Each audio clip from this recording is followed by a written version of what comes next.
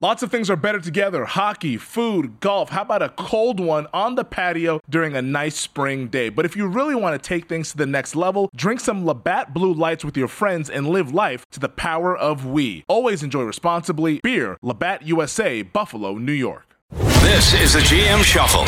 Your behavior on the field, everybody sees it except for Steve Keim and Michael Bidwell. I mean, they're the only two people on planet Earth that didn't see it, right? Because they gave you $250 million. You held a gun to their head, and they blinked. You're listening to the GM Shuffle with Michael Lombardi, presented by DraftKings and VSiN. Here is Femi Abebefe. Welcome to another edition of the GM Shuffle with Michael Lombardi, presented by DraftKings and VSiN. I'm your host, Femi Abebefe. As always, make sure to subscribe, rate, and review wherever you get your podcasts. Our producer, Stephen Bond, with us on the ones and twos. And Michael, we have now turned the calendar to the month of December. So the regular season starting to get good as the temperature gets cold here, buddy. We're about to see some good football coming up this weekend. Yeah, I mean, there are a lot of good games this weekend, too. Week 13. Can you believe we're in week 13 of the season already? It's crazy, man. It's kind of gone so fast, and it's been interesting to watch. I mean, have you ever seen a Super Bowl championship team like the Rams just completely look like crap? I don't know if you're ever going to see this again. I mean, it's kind of remarkable how they have collapsed. I mean, how do you feel for the networks when you basically have a Super Bowl champion that you want to put on your television every week, especially since they play in the 4 o'clock window, and they look like complete duds? I mean, you just lose a complete game. You wonder why Survivor's struggling? So many teams are. When you look at the standings, everybody's clustered together. Somebody asked me this morning, who do you think's getting fired? And I was looking at the standings, and I'm like, well, it's hard to predict because everybody's kind of clustered together. It's wild. And there's some games that are coming up. I believe there's a Rams-Packers Monday Night Football game. Who's going to want to watch that in December? Christmas Day. Don't look at that schedule. Broncos at the Rams. And in the afternoon game on Christmas. So Merry Christmas opened up some gifts and you get some terrible quarterback. It'll still outdraw the NBA. It'll still outdraw the NBA. I'll bet you that without even a doubt. Probably. Because who wants to watch the NBA? I watched 6 minutes of the 76ers last night. I said to myself, why would I watch this if they're less interested in playing than I'm interested in watching it?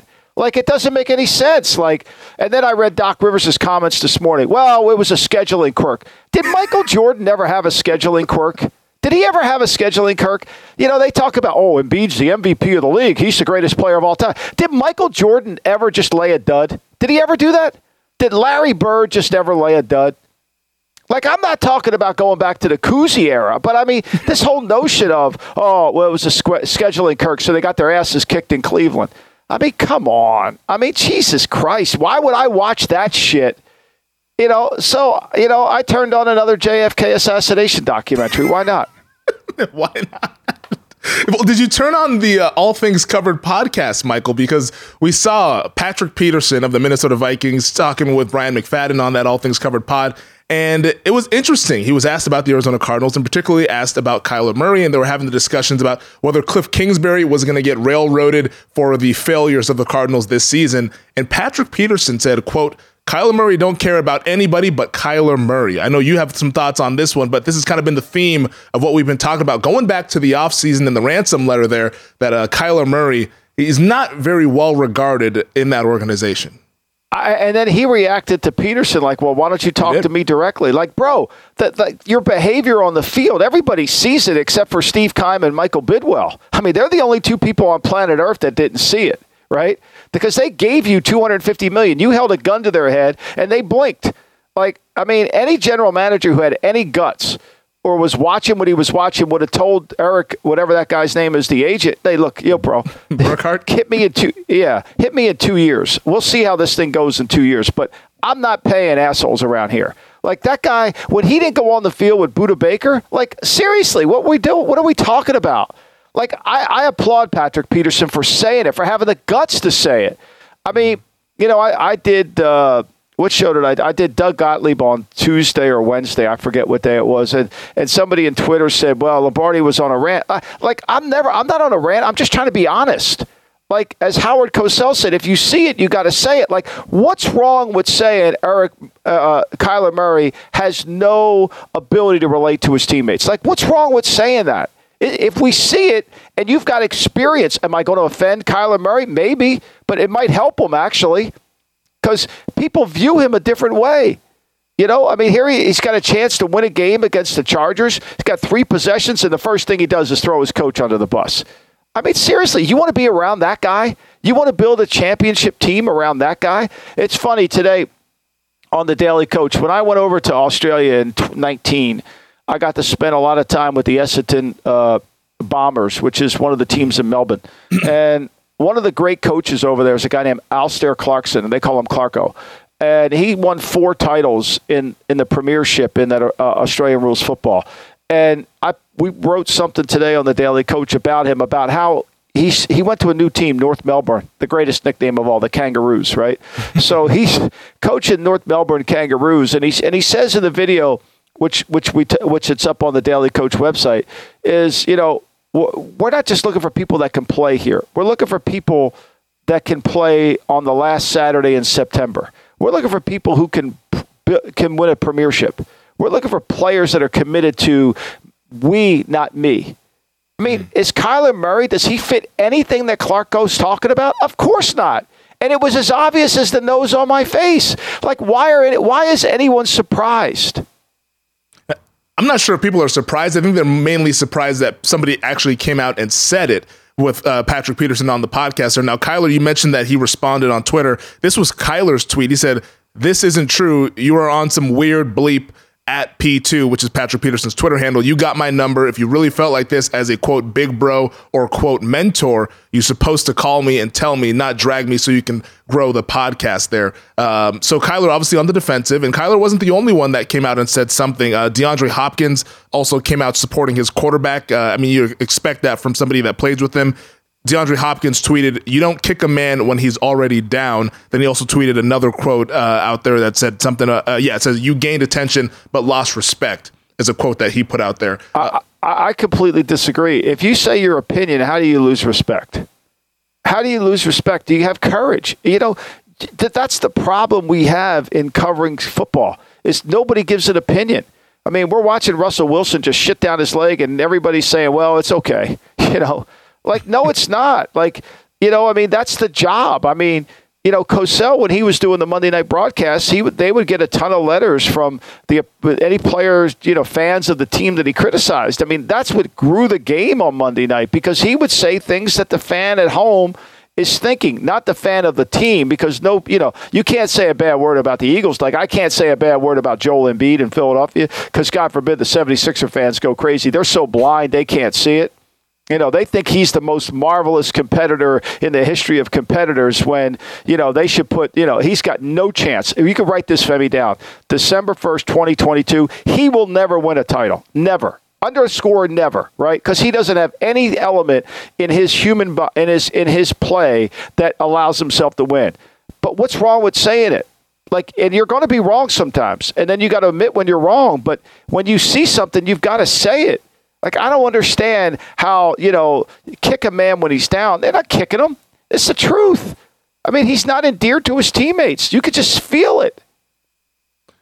It is interesting because we've heard guys like Zach Ertz have come out in support. Now, these are all the pass catchers, the guys that Kyler directly works with. Colt McCoy has stood in support of Kyler Murray, but I think Colt McCoy might stand in support of anybody, the kind of person that he is. Yeah. But, I mean, Colt's going to run for governor of Texas one day. I mean, he's politically correct. I mean, he's so good.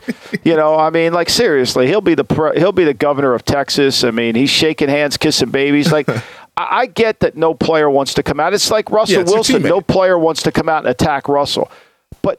But the performance speaks different than the words. And that's part of being a general manager, is to see what's going on. It's like we talked about on Monday with Denver. Like, that team's not playing very good. That team's not playing with any intensity or any level. Like, and as an executive, you've got to see that. Like, if it comes in the paper, like, what are they paying you for? And when you see stuff like this, and then you give the guy $250 million and you make it worse, like, I can tell you this: I know people that talk to coaches in the building that say it's a disaster in that building. Now, I don't know what the disaster is, but the disaster started when they gave him $250 million. Has this come to light on the in-season Hard Knocks? I haven't gotten around to watching it yet. I'm waiting for the college football to slow down. I didn't watch this week. On Saturday. I didn't watch this week. So, but look, I mean, if you're Michael Bidwell, everybody's happy but you. Kime's got a contract. Cliff's got a contract. Murray's got a contract. The agent's picking up fees on all three. He's triple dipping. I mean, Jesus Christ, he's triple dipping like crazy. I mean, we got to get him to represent us, man. I mean, he's the Arnold Rothstein of agents. I mean, Arnold Rothstein would put out every guy that worked for him in his enforcement department. He made them sign a life insurance policy so that if they got killed, he was the beneficiary of the policy. Well, there was a fucking good chance they were going to get killed, right? So when they died, he went to the funeral, he paid for it, but he was making money at it. So, like, seriously, like, the only guy happy out there is Murray and his agent. Last note on this, and we got to give a shout out to our buddy at GM_reshuffle. We were talking about it before we started the podcast. Photoshopped the quote of Kyler Murray, and it says Kyler Murray doesn't care about anybody but the GM shuffle. Yeah, he's not listening to it because but at the end of the day, Kyler Murray's a documentary on what you don't want to pay a player. I mean, here's all the reasons why you shouldn't pay. Right. Mm-hmm. And there they are. And when you ignore it, I don't blame Kyler. I blame the people that gave him the money. Yeah, I'd have signed too if I was Kyler Murray. Michael, you wanted to get, because we talk a lot about the NFL, but you wanted to get to some college football and what we saw over the weekend with that big Michigan and Ohio State game. And it has to do with Ryan Day and the comments that he shared with the Fox broadcast at halftime. What was it that you wanted to highlight here? Well, I think to me Ryan Day comes off the field, and I think Tom Rinaldi was interviewing him, and Ryan Day, or it was before the start of the second half, and Ryan Day, all he talked about was how tough his team was. And to me, I think one of the biggest problems young coaches have, offensive coaches have, is understanding what real toughness looks like. Like, what does toughness look like? Like, I was watching that game, and I never for one moment thought Ohio State was tough. I never for one moment thought that Ohio State was going to be able to battle Michigan into the fourth quarter and come out alive, because they're just not set up for toughness. It's like, a couple years ago in 2006, before New Orleans won a Super Bowl, Sean Payton got into this mode where 3rd and 4, 3rd and 2, let's run sticks, let's run option. It's easy to get a first down on 3rd and 2. When in reality, sometimes you got to run the ball on 3rd and 1. Sometimes you got to be tough. And Sean learned that. And I think that took Sean's coaching to another level. I think a lot of young coaches, Day particularly, they don't understand what toughness is really about. How do I develop toughness? How do I become tougher? How do I make my team tougher? How do I make practice tougher? Like, it's not something you talk about. For 365 days, he's been talking about how he's going to make his team tougher. Yep. Well, there's been no evidence that Ohio State's tougher. There's no evidence of that. Do you go out, do you practice outside? Do you make it hard on the players? Do you hold the players accountable? Toughness isn't something that shows up on Saturday afternoon or Sunday. I think one of the big concerns, and the reason I wanted to talk about this, Femi, is one of the things I think when you watch Green Bay, they don't have any toughness. And that's because their head coach isn't tough. I mean, he's not a tough guy.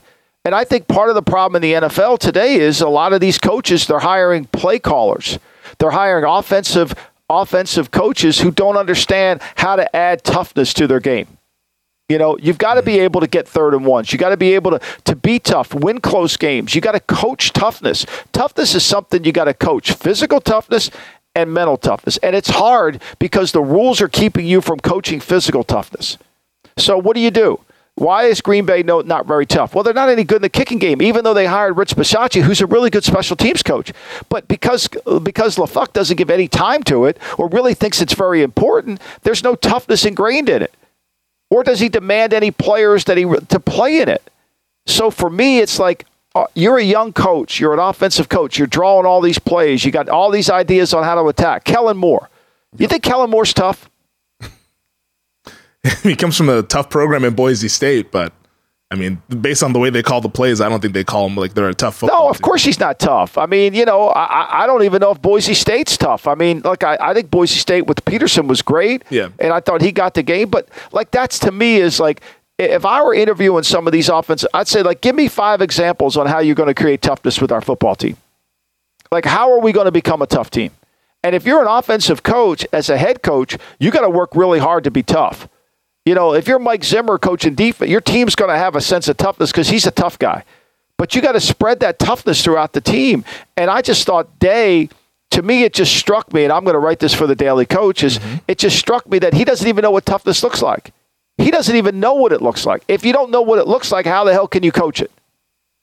And it goes back for Ohio State back to the game against Michigan last year where they got punked in Ann Arbor, and they spent the whole summer and the offseason talking about how they're going to revenge that loss there, and they went ahead and got punked in their own building again. So that's back-to-back years now. Do you think that mental toughness, you talked about how physical toughness is hard to teach now with the rules and the practice, you can only do so many things. Can mental toughness be taught? Yeah. Every day it can be tough. Mental toughness, how we practice, how we prepare, discipline, who's accountable, doing things the right way every single day. That, and really having a hard time having an understanding of what it takes. Like, I'll give you an example. I thought Frank Wright was a tough coach. Okay. His teams, and I think this is verified. I think when you watched his team played early there, when Dave Gooch was his line coach, and then he changed line coaches, which he lost some toughness when he lost Gooch, right?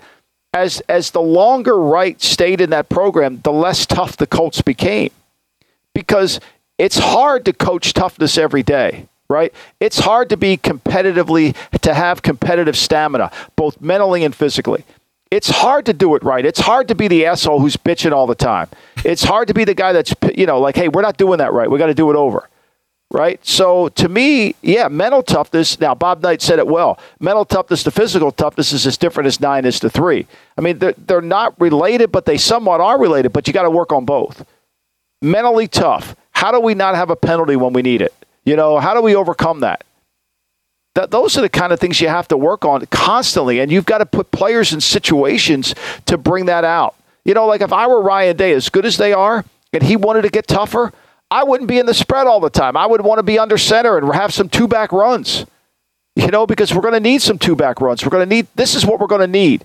They're so married to their scheme. They're so married to their scheme that they don't understand it. Well, it's just as easy. We'll throw option routes on third and 1, whatever we do. Then we can't get a first down. We're all pissed off. I think toughness is one of the most underrated aspects of football, and you outlined it right there, Michael. Let's take our first break. On the other side, we start our Week 13 preview with Thursday Night Football, and it's a good one. Bills at the Patriots.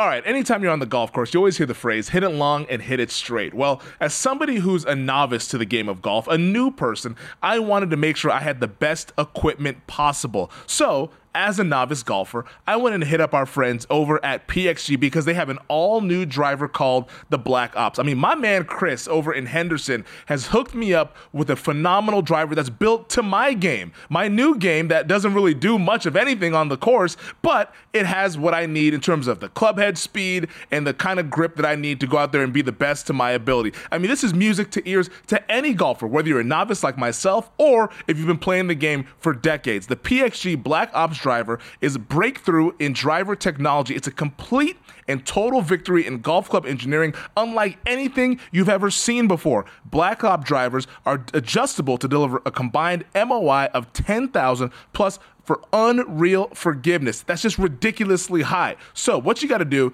go check out the PXG Black Ops driver. You'll be as impressed with it as I am. Learn more and get free shipping on all equipment at pxg.com/GMShuffle and use code GMShuffle at checkout. That's pxg.com/GMShuffle, code GMShuffle for free shipping on all equipment. pxg.com/GMShuffle, code GMShuffle. All right, Michael, before we get to Thursday Night Football, we got to look back at what we saw this past Monday night. The Pittsburgh Steelers beat the Indianapolis Colts 24-17, but the final drive is what has everyone talking, and I know it's what you want to discuss here on the pod. Jeff Saturday, man, what was going on with the timeout usage or lack thereof there on that final drive where he let all that time, precious seconds, tick off the clock, and it ultimately cost him the game there? I'm not a TV producer, but what I would love to see, a couple things I would love to see it kind of indoctrinated into television. I would love to see third downs in the red zone get sponsored by, the GM Shuffle, and it's a 4-point play just to let everybody know how important the play is, right? and put a graphic up there. It's sponsored by Budweiser. I don't give a shit who you do it by, but alert people know. Yeah, exactly. Athletic Greens, perfect. Which is good stuff, by the way. It is great stuff. And so, I would love that because I think we get so caught up in third down. There's different third downs all throughout the game, and every third down has a little bit of a different level of significance, and especially the ones in the red zone. So I think that. The second thing I would love to have done is I would love to have, especially at the end of the game, after the 2-minute warning, I would love to have the time remaining and how many plays remaining, okay, based on the calculations of timeouts and based on the time. Because what I thought, when everybody went to Saturday, and he obviously answered the question, Saturday missed the whole boat because Saturday didn't understand that at the end of the day, it's about how many plays can I get, especially with an offense that can't move the football, right? Like, we're not going to make a chunk play, So when there's 2 minutes left to go in the game and I've got 3 timeouts, I've got a lot of plays I can run, right? I could probably run, a lot of things. I don't have to hurry up. I could, and I've got the ball at the, after that 2-minute warning, when they convert to 4 and 3, they're at the 37-yard line of Pittsburgh. So I got 37 yards. That's 3 first downs. That's 9 plays. Figure so the most I got is 12 plays. I should be good shape here. I got 12 plays left in the game. I would love to have that graphic of how many plays based on calculations left in the game. So the fans could stop looking at the clock and understand how many plays are left. That's where we get so confused in 2 minutes. No one talks about how many plays are left. And so when he runs the ball and he gets sacked on first down. Now, let's put this in perspective. Anytime, the reason you have timeouts after the 2-minute warning is when you get sacked, you have to use one. Okay? That's the reason you save your timeouts is not to get the field goal kicker on the field. It's to help you get the team back into the huddle after you get sacked. Because it takes too much time. It takes too much time. So, he gets sacked on 1:35 to go in the second, and by the time they snap the ball, there's 59 seconds left to go. So he loses.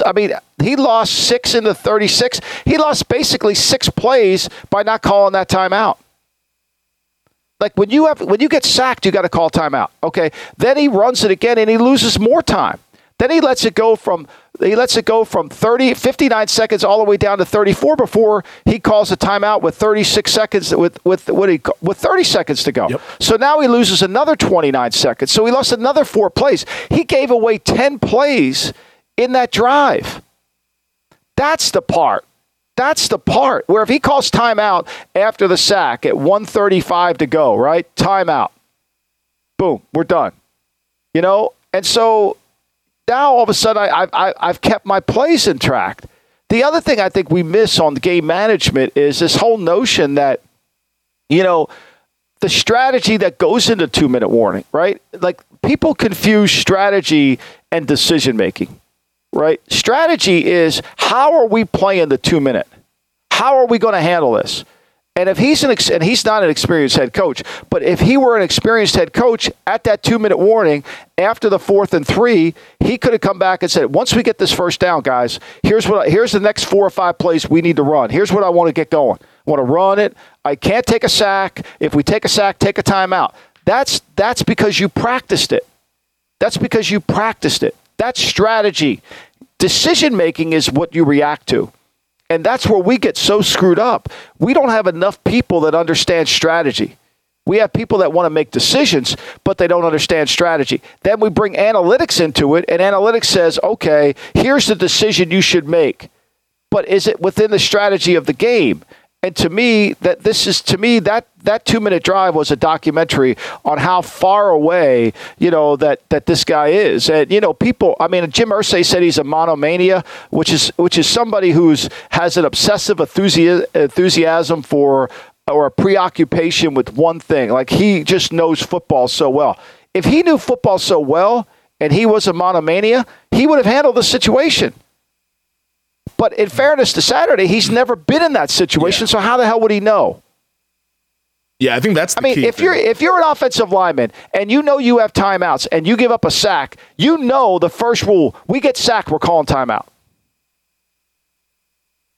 I think that's the key part there, is that he just hasn't been in these situations. And when they arise, it's kind of deer in the headlights look there. And that's kind of what happened. And he admitted fault on Monday or Tuesday, I believe, the day after the game. He said, hey, looking back at the tape, I should have called timeout and stuff. And kudos to him for actually taking the blame on that, because sometimes these coaches will dance around it and talk themselves into thinking that they actually weren't at fault. But it's just the situation. He's inexperienced. And this is what we talked about when he got hired, that, hey, this guy has been a high school football coach for like a season. He's never coached or anything like that. He's been maybe an advisor, but still he doesn't understand what it's like on the sidelines and having to win a game and make those decisions. So it ended up kind of costing the Colts that game, as they lost and fall to 4-7-1 on the season. But Michael, let's get to Thursday night football here. Bills at the Patriots, an AFC clash out in Foxborough at our show sponsor DraftKings. Right now, the Bills 3.5-point favorites, total 43.5 here. Pretty big game for Buffalo, who so far is 0-2 in the AFC East this season. Yeah, I mean, look, the last two times Buffalo's played New England, Buffalo has never punted. I mean, this is a big game for New England too, right? Mm-hmm. This is a big game for New England because they've got to find a way to beat Buffalo somehow. I mean, the last time they played them, they got killed in the playoff game. You know, they won the win game. And so this is really going to be this is a playoff game, really, I think, for both teams. You know, because Buffalo doesn't want to inch away from Cincinnati. Cincinnati's got the Bengals this week, right? So, you know, there's a chance they could lose there. And if you want to play all your games in Buffalo, this is almost a must-win. So, you know, this will be hard. I worry about New England handling the six-back offense. I mean, for all the conversation that Buffalo has about we don't want Josh Allen to run, he's still their leading rusher on the team. He's second in rushing attempts, but he's the leading rusher. They're going to run him. The first 5 plays of the game, Allen will run, and it won't be a quarterback scramble. It'll be to let Belichick know he's in the run game. And I think ultimately it's going to come down to, can the Patriots function offensively? I mean, today I read a report that Trent Brown might have a sickness. He might have the flu. Yeah. He might not play. Isaiah Wynn is not going to play. So their 2 tackles could be out. It's going to be hard for New England, I think. Now, all the money's coming in on New England. I mean, that line went from 5.5 down to and there's some talk it's going to go to 3 before kickoff. There was one place here at Circa where I'm sitting, went to 3, but went right back to 3.5, and that was shortly after the Trent Brown news came out that he's questionable for this game with the illness there. We know Deion Dawkins is not going to play for the Buffalo Bills. They're left tackle, so they're banged up a little bit on that offensive line, but it sounds like we'll see more Tre'Davious White, the cornerback, in this game, so good to see him back out there. Who ultimately wins this game, Michael? I have a hard time thinking Buffalo doesn't win the game. I mean, Buffalo's never punted against them. They haven't stopped them.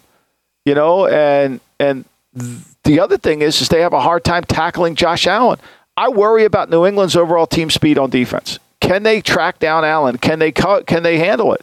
The game they lost in New England before the playoff game, they lost 33-21. That game wasn't as close as you might think, as the score indicated it was, right? That game wasn't really a close game. I felt like that was a game that, you know, Buffalo was in complete control of that game all the way through. It was after the snow game, the wind game, and they just had complete control of it. So for me, I don't like the matchup. I think it's all about the matchup, Femi. And I don't like the matchup. You know, I don't like New England against six-back offenses. We saw them against Justin Fields, and they struggled to slow him down. Lamar Jackson as well. Lamar Jackson, you know, so I don't like the matchup. And when you look at it, I mean, I'm not saying Allen's got to protect the ball. He can't turn this thing over. And if he doesn't, I think it's going to be hard. I mean, the last time they played him, you know, in a regular season game in New England, like I said, I didn't think it was a close game. And New England still was able to run the ball in that game. I mean, Damian Harris had 103 yards rushing in that game, but, you know, Mac Jones couldn't make him hit 145 yards passing. And Allen threw for 314. And Damian Harris will be out for tonight's game here. This note real quick there from Bet Labs. Josh Allen is 11-3 straight up and 10-4 against the spread in prime time. So maybe we'll get some prime time Josh Allen here on a Thursday night. But Michael, let's take another break. On the other side, we're going to put the GM hat on and we're going to try to fix the Denver Broncos. The NBA playoffs are heating up, and so is the action at DraftKings Sportsbook, an official sports betting partner of the NBA. With same-game parlays, live betting, odds boosts, and so much more, don't miss out as the NBA postseason winds down. I mean, the second round of the playoffs have been absolutely phenomenal, and if you really like a team, you can bet on them for the futures markets, maybe some conference finals MVPs as the conference finals approach, or how about NBA Finals MVP? And if you're new to DraftKings, you gotta check this out. New customers bet $5 to get $150 in bonus bets instantly. Download the DraftKings Sportsbook app now and use code SHUFFLE, that's code SHUFFLE for new customers, to get $150 in bonus bets when you bet just $5 only on DraftKings. The crown is yours. Gambling problem? Call 1-800-GAMBLER, or in West Virginia, visit www.1800gambler.net. In New York, call 877-8-HOPE-NY or text HOPE-NY 467-369. In Connecticut, help is available. For problem gambling, call 888-789-7777 or visit ccpg.org. Please play responsibly on behalf of Boot Hill Casino and Resort in Kansas. 21 plus, age varies by jurisdiction, void in Ontario. Bonus bets expire 168 hours after issuance. See dkng.com/bball for eligibility and deposit restrictions, terms, and responsible gaming resources.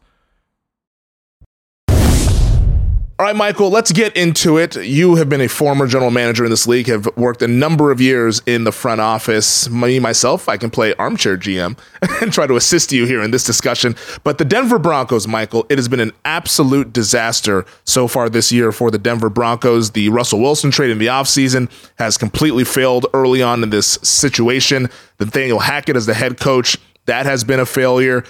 How would you, if you were given the job and let's say George Payton says, you know what, I don't want to do this anymore, I'm done, and the Walton family calls you up and says, Michael Lombardi, want to make you the general manager of the Denver Broncos, how would you go ahead and fix this mess out in the Rocky Mountains? Well, I think the first thing you got to do is understand what is truly the problem, right? What is the problem? Is it players? Is it coaching? Is it scheme, right? So you got to break it down into that. And so one of the big problems is we know Russell Wilson isn't Russell Wilson. We know that. And we also know we can't get away from Russell Wilson. We know that, we can't find a way to dump him. So we've got to manage it. So my first course of action would be we're going to need to have a way to have a plan around the quarterback because he's going to be here for a year. So we don't have any draft picks. We're paying this quarterback. So what I would try to do is try to build a developmental program within the building.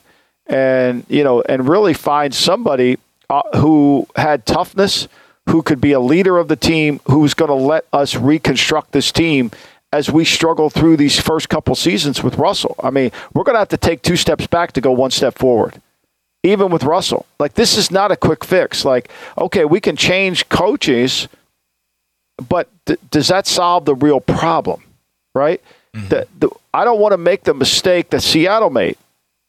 Fire Bevel, hire Schottenheimer, hire Waldron. Wait a minute, there's a pattern here that never got fixed, right? What's going on? Oh, fire Russell, now it's fixed, right?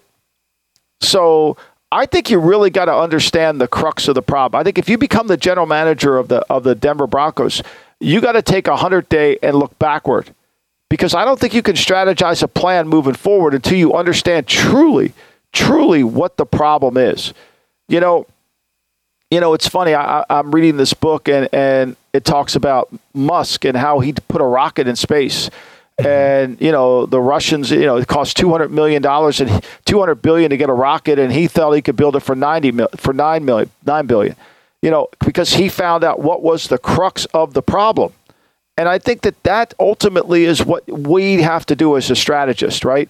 We've got to understand what is the real problem. Once we identify the real problem, and now we can go solve it. And if Russell's the real problem, then obviously we're going to have to figure out how we're managing Russell because of the cap. Do we trade him? Do we dump him? Do we have somebody take him? How do we do that?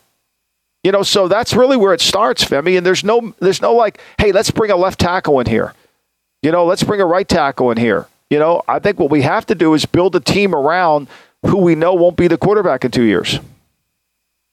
Would you then, I guess, build this team to be more of a running type of team? You mentioned the offensive line and stuff like that. I mean, I think that maybe that's how you go about doing it, is building a strong offensive line that can run the ball, and maybe Russell Wilson can lean on that run game to get some sort of efficiency offensively, because you're not going to be able to dump him. I mean, looking at the contract, nobody's trading for that based on what we've seen for this year. If you cut him, you're absolutely in cap hell for the foreseeable future. So it's got to be something that works with Russell Wilson. Would that be leaning on a dominant run game? Well, I think what you have to do, if you come over and you become the president of the team, the first thing you got to do is have a meeting with him. And you got to say, look, right now you're part of the problem. And we're going to have a man-to-man conversation here. You're part of the problem. And if you want to be part of the solution, you're going to have to bury your ego. You're going to have to bury what you think you are, because you're not. Remember, Phil Jackson didn't want to coach Kobe Bryant at the end of his career, so he retired. Why? Because he didn't want to be the guy to tell Kobe, you can't do that anymore. Right? That's a hard job. Yeah. That's a hard job, right? And so, but somebody's got to be honest with Russell. Somebody's got to have a meeting with him who's got the authority to have a meeting and has got the support. One of the things that I thought was the Sixers, when they brought Doc in, at least Doc came in with stature and clout. So he could tell Simmons and he could tell Embiid he had more political capital than they did, which helped. Somebody comes in this has to have political capital. And they got to have Russell and say, look, Russell, if you want to be part of the solution, here's what we're going to do. Here's how we're going to play this. And I don't want to hear a word out of you. It's interesting because on Monday's podcast, you made the comparison with Russell Wilson and Allen Iverson toward the end of his career. And I've been thinking about that over the past couple of days. And there's the famous Iverson press conference, not the practice one. This one I think is actually kind of better than the practice one. But it's when he was asked about coming off the bench, and Allen Iverson's listing off all his accomplishments. He said, I've never known any all-time scorer that's come off the bench. I've never known any former MVP that's come off the bench. You're going to need to have some sort of a buy-in from Russell Wilson to say, hey, you got to take a step back. I know you want to win MVP, and I applaud Russell Wilson. We all have personal, individual goals that we want to accomplish, and one for him has been winning MVP because he wants to be seen in that Drew Brees, Peyton Manning, Tom Brady stature, but that's just not going to be the reality. So you got to have, like you said, that conversation to say, take a step back, and this is where the offense is going to go. And that's how I would start the meeting, Femi. Literally, that's how I would start the meeting. I would call him in. It would just be me and him and somebody else to verify that what I was saying, somebody knew what I was saying. And he could have his agent there, too. So there'd be 4 people in the meeting. And I would start the meeting by showing the Allen Iverson press conference. And I would say, look, this happens to athletes at the end of their career. This is one of the common causes. They won't accept that they're not the same player. Now, I'm not asking you to be somebody that you can't be. I'm asking you to be who you are. Peyton Manning wasn't the same player when he won his second Super Bowl. He couldn't throw the ball 20 yards down the field. But he did the things he needed to do to win the game. Now, if you can give us that, if you're willing to do what Peyton was willing to do, then we've got a chance here. But if you think you're Allen Iverson, then where this is going to be hard. Now, here's the problem. Nobody wants you. Nobody wants you. It's just you and me. There's a sign when you leave Barstow, California, eat here or we both starve, because there's no place to eat along the way, right? Yep. Nobody wants you, Russell. Like, we gave you all this money and people are laughing at us. When your ego will allow you to accept that, we might be able to make some progress here. But you got to have a hard conversation with them, and you got to be able to take it. The next day there's going to be leaks. You're Lombardi's an asshole. This guy's a jerk. But you got to be strong enough to handle it. We'll fight off the leaks there if that was the conversation. But no, I think that's an honest way to discuss it with Russell Wilson, because if they don't have that conversation, it's going to be more of the same, and more of the same is going to get a lot of people fired, except for Russell Wilson there. Michael, let's take our final break. On the other side, we're going to get to Sunday's fantastic slate. I cannot wait for this weekend. All right, Michael, let's get to Sunday's slate, and what a slate it is. And we will start in the Meadowlands, which might be a little bit of a playoff game here over these next 3 weeks between the Commanders and the Giants' first matchup in New York. And the Commanders, Michael, at our show sponsor DraftKings, 2.5-point road favorites, total of 40, and what's going to be a very, very important game for this NFL or NFC wildcard race. It's funny. I had this as the Giants should be favored by 1, and 1.5, and the Washington Commanders are favored by 2. And I ask you, as the betting expert on this show, because I don't make a bet at any week, is say that they didn't tip that pass that Mariota threw to Patterson and the Washington Commanders got beat, what would this line be? I would guess like a pick. Probably would. Yeah, that's what I think. Yeah, maybe the Giants still favored by a point. I don't trust Heineke. I don't know about you, but I don't trust him. I think, to me, the reason is when you look at this game in the last 5 weeks, right? The last 5 weeks of the season so far, the Washington football team, when you put all the numbers together, they're 9th in the league. Meanwhile, the Giants are 25th. The Giants haven't played well the last 5, right? So, and that's really been one of their biggest causes of the out. The last 10 games, they're 18th in the league. So they've been tracking the wrong way. And where they have lost games is where they won games, right? They were great in the red zone. They weren't last week against the Cowboys. They could run the ball. They can't run the ball. And so the matchup favors it. And when I break down the game codes in this game, when I look at the game codes, the Giants have better. The Giants are strong in 6 areas. Washington only 2. They're both about the same in weaknesses in terms of Washington's 2, the Giants 3. But I think this is more about who's playing better. And both teams are good in the fourth quarter. The Giants are the best fourth quarter team, and Washington's the 4th best. So I think it's one of those where it's going to come down to the last. And I think if you can get 2.5 points, you got to take it as a home dog. I completely agree with you. I haven't bet it yet because I'm hoping that it can go to 3 and I can get Giants +3, but I'm going to find a way to bet the New York Giants in this game. It's going to come down to which quarterback protects the football, in my opinion. Can Daniel Jones or Taylor Heineke protect the ball? I like Martindale blitzing again, but they have been able to get pressure on the quarterback. This is going to really challenge Daniel Jones if Saquon can't run the football. If they can't run the ball, where's Daniel Jones can't throw the ball 44 times. He's got to throw it 25 or less. They're going to have to find a way to get yards without having, if they can't run the ball, and that's going to be the biggest challenge. I think the game that most people are excited for, and we're excited for it as well, it's the rematch of last year's AFC Championship game, Chiefs at the Bengals. At our show sponsor, DraftKings, Chiefs 2-point favorites on the road, total 52.5. Man, this is going to be a titanic matchup. Jamar Chase expected to be back for Cincinnati. I think this is another game where, I had it as 2.26 in my power rankings. There's very little margin here. And both teams, the Bengals really impressed me last week. I never thought the Bengals would be able to protect against the Titans, especially on the road. I thought that Joe Burrow would have gotten hit, but I think Cincinnati's playing a lot better right now.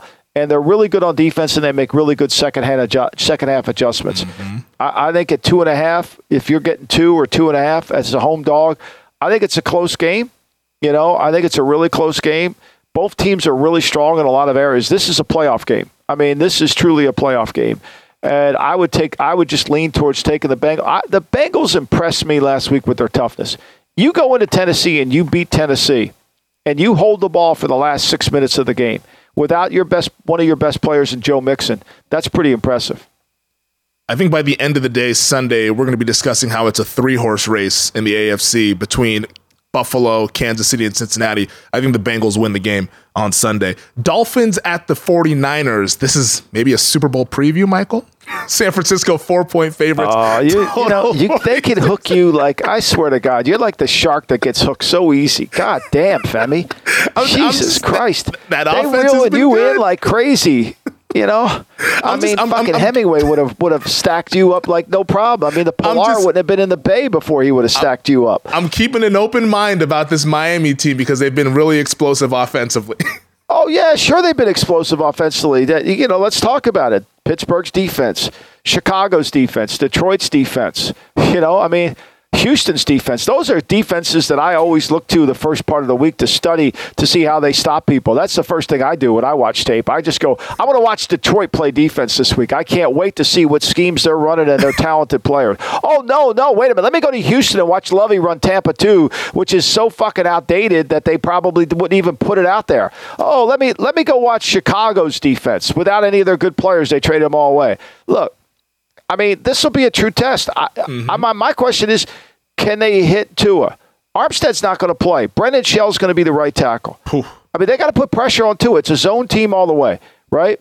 And if they put pressure on Tua and they make him move in the pocket, I think it's a hard game. And are you convinced that Miami's very good on defense? No, not on defense. I'm not convinced at all on Miami's defense. I had this as a 5.26 game. Ooh, laying it? Maybe. Yeah. Yeah. Okay. I mean, it's gonna be. I mean, the line was 3.5. It went up to 4. Yeah.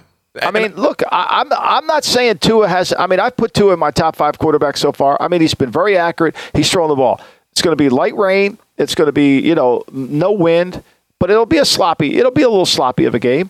We'll see if he can. I mean, can this line block him? Can they block him? We'll find out. I think Armstead will play in this game too. Yeah, I think. But you're already. I can't believe you're real. They get you on bait notes. This is what happened to Paul Castellano.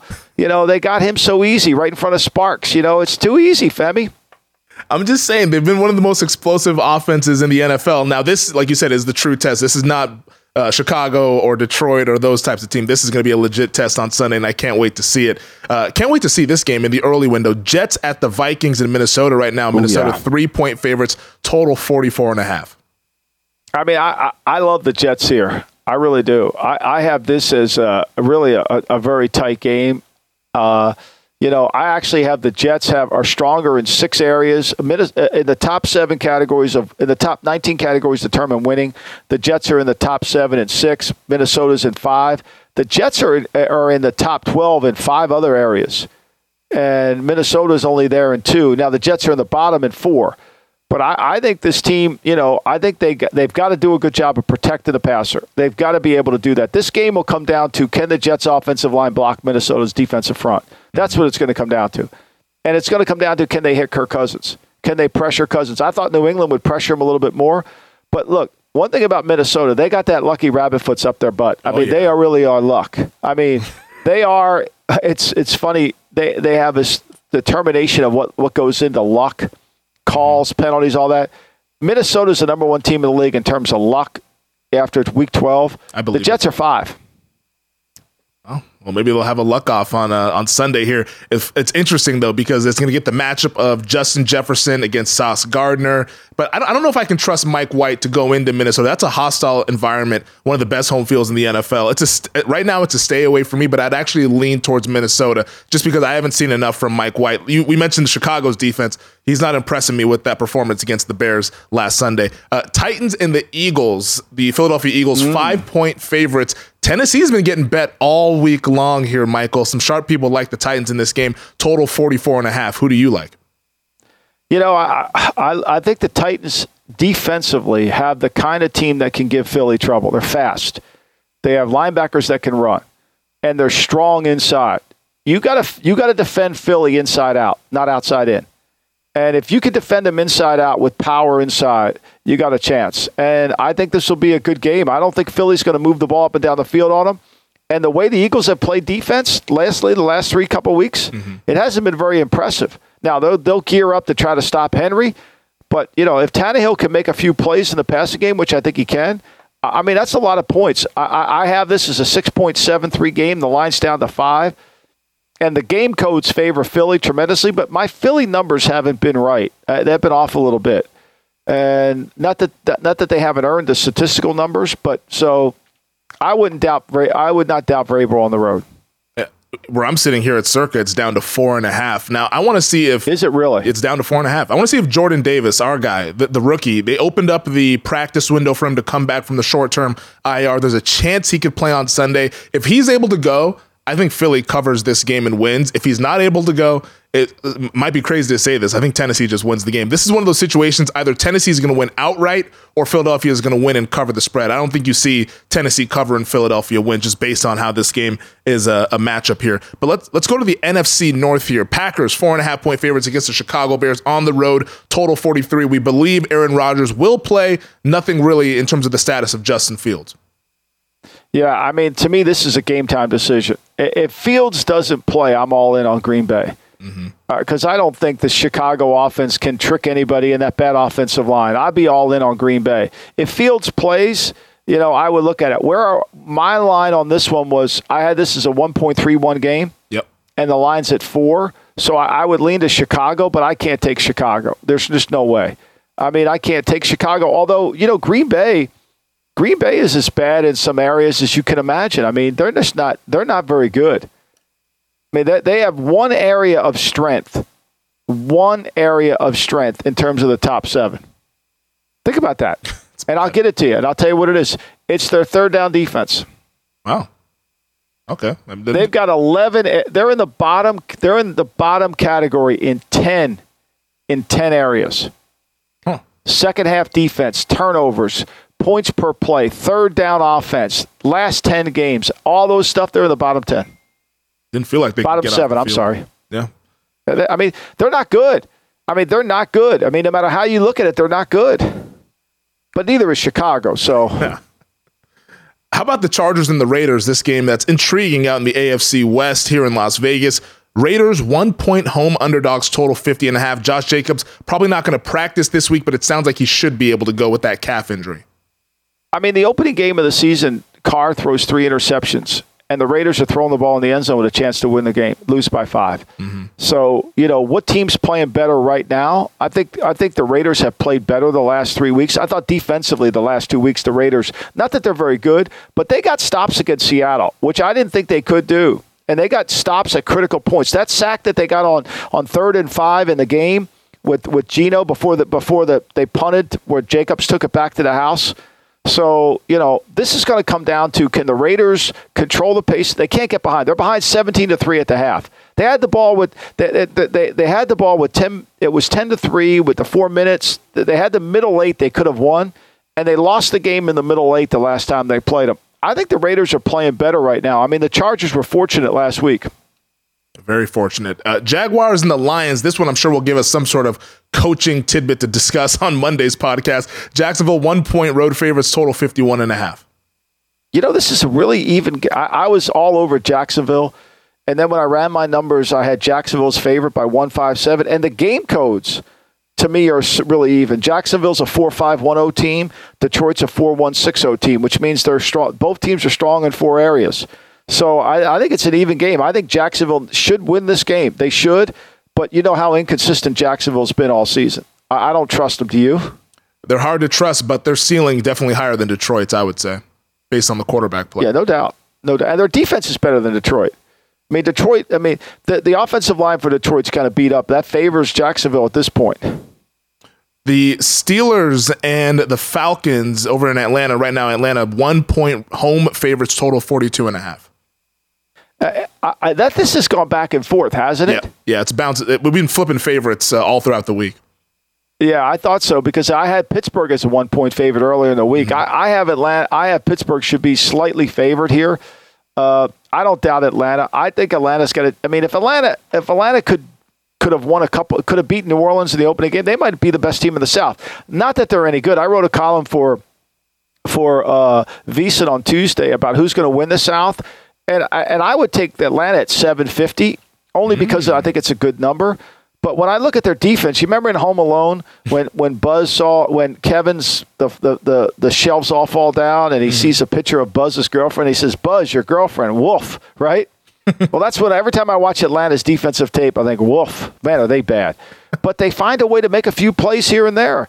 And as long as Mariota doesn't have to throw the ball more than 25 times, they have a chance. They ran the ball on Washington last week. They'll run the ball on Pittsburgh. Yeah, their run game is really good. Arthur Smith doing a pretty good job out there in Atlanta. Finally, Browns at the Texans. Cleveland 7-point favorites, total 46.5. Deshaun Watson returning from the 11-game suspension. What should we expect to see from Watson, who hasn't played in almost 2 years? Well, I mean, this is to me is a custard last stand game for Lovey, right? I mean, Lovey has got to show that he can stop the Browns, right? We know they're not very good on defense, right? They're really historically bad. And their offensive scheme is just atrocious.